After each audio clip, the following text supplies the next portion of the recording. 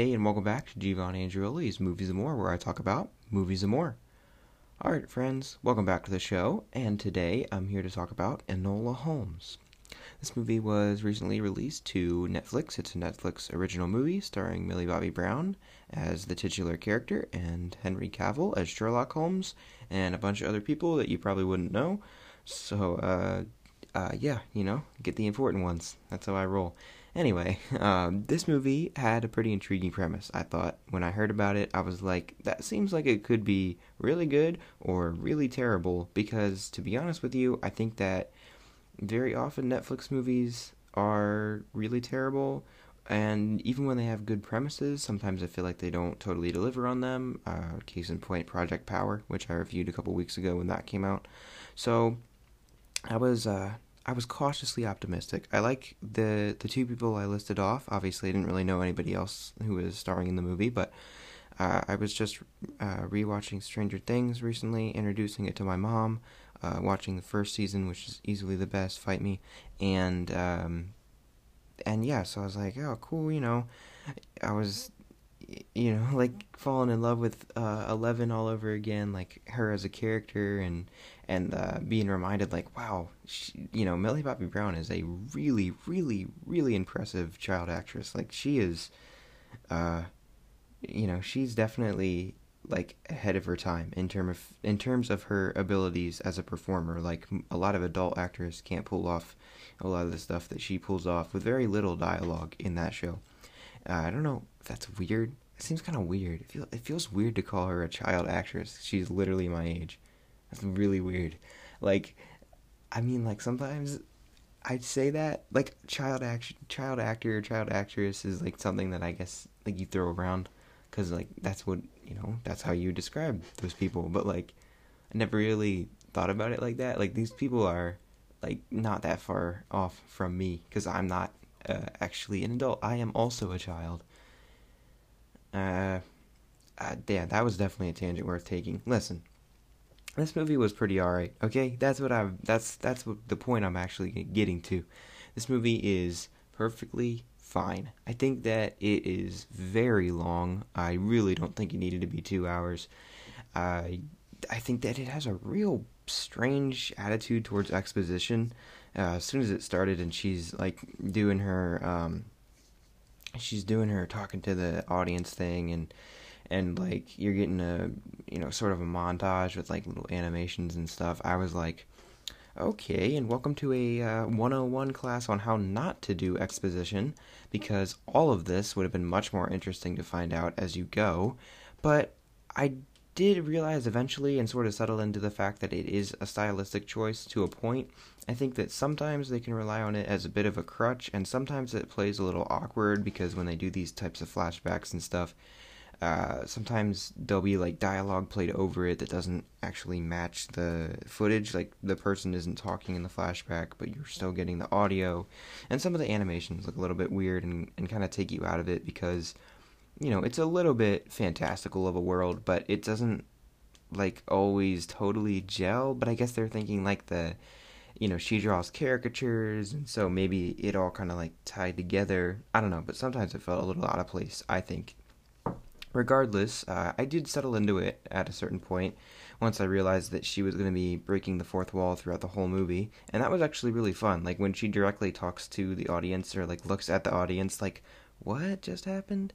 I thought those moments were cool and charming. I think that that kind of content is pretty fun, because it gives it a little bit of a self-aware bend. I do think that maybe more of that would have been helpful. Like, maybe could have improved this a little bit, because I think that this movie is pretty tropey. Like, it definitely hits a lot of beats that you've seen other movies hit and done better, which is fine. That's not always a bad thing. Like, it can still be entertaining, and I do think this was entertaining, but I think that maybe if they were going to go for that whole fourth wall breaking, self-aware character who's telling you the story, that maybe there were more opportunities to comment on the story or make jokes about certain things, like hang a lantern on it in a way that they didn't really. Maybe something along the lines more of Deadpool or something, rather than what they went with here. Because obviously not that vulgar or violent, but that sort of humor, maybe I don't know. I don't know if that would have worked or not, but I think that if they would have gone all in on it a little bit more, it would have made some portions of this a little bit less of a slog to get through. And I think it's really weird that despite how quickly we move through all the table setting for this movie, we learn everything that we're supposed to know about every single character before we've ever really formally met them. She tells us everything about the story, everything about the characters. Like, we really don't learn through seeing, we learn through hearing. And so it seems like it's going to be a very fast-paced movie, but then it does still really slow to a crawl through a lot of it. And through a lot of it, I feel like you're kind of just on a very, very slow trek when it feels like you should be on a pretty fast sprint, especially because the beginning of the movie sets you up to think that's what you're in for, because she's talking very fast and she's giving you all this information very quickly. You're speeding through these moments. You're getting really short clips of like what she's talking about, but then the whole movie is not like that. It's not fast paced.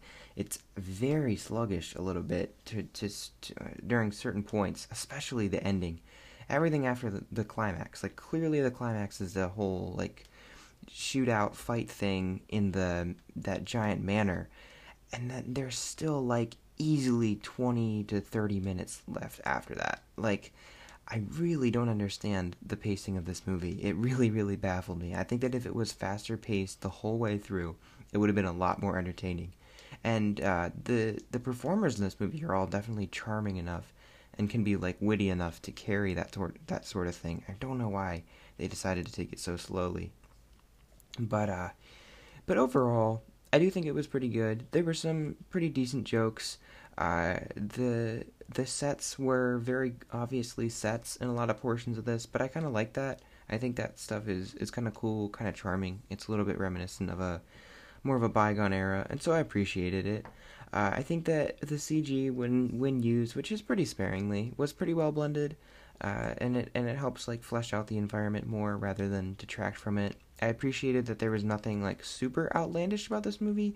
They never really jumped the shark or added in any weird mysticism or like, some sort of underlying thing that like just an unnecessary element. You know what I mean? Like, there's a lot of movies where I feel like they set up a pretty normal old-timey world, but then they break it, like they undercut it with some sort of weird like supernatural element or something like this. Similar mysteries.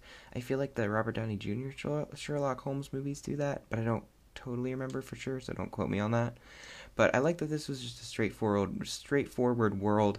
The motivations of the characters were very understandable. You understand why Enola feels so protective of her mother and why she wants to find her. You understand why she acts the way she does because of the way she was raised and how she's very independent in a world that won't let her be.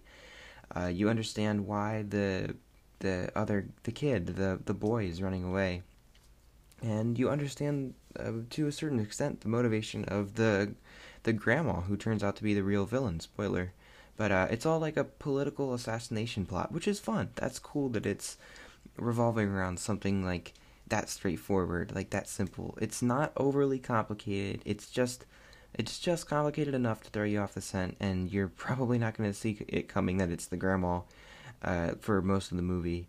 But then once it is, it makes sense, and you understand why this is happening. And I thought that was pretty cool. That it wasn't too complicated for its own good, but it wasn't like so easy to figure out. So, yeah, I really like that. Everybody who was in this movie, it was really good. I really liked Millie Bobby Brown. I thought she was really funny, really charming. Same with Henry Cavill. He did a really great job as this character, which is something I didn't expect to say because he really doesn't seem the type. But I think he did a pretty good job. He put his own spin on it. I thought it was entertaining. So, overall, I would recommend this movie if you don't really have anything else to watch. It's a pretty decent way to put away 2 hours. You could definitely watch worse. It's not the best thing on Netflix, but it's for sure not the worst either. So I thought this was a pretty good movie, and yeah, check it out if you're keen. If it trips your fancy, go for it. I'd say it's pretty alright. So if you want to hear more from this podcast, please, go do the whole deal, rate, review, subscribe, wherever you get your podcast. Check out my website, moviesandmorepod.com. This is a bonus episode, which means it's shorter, which means no grateful, no elaborate sign-off. So thank you as always for listening. That's most important. And until next time, I don't have a quote ready. Oh man, that could be my sign off for every one of these episodes. Me setting up a part where I would say a quote and then not saying a quote. I don't know. Go dangle your feet in the water and get some sharks. That sounds like the weirdest thing if you haven't seen the movie. I was trying to think of like a famous, like Sherlock Holmes quote. Oh,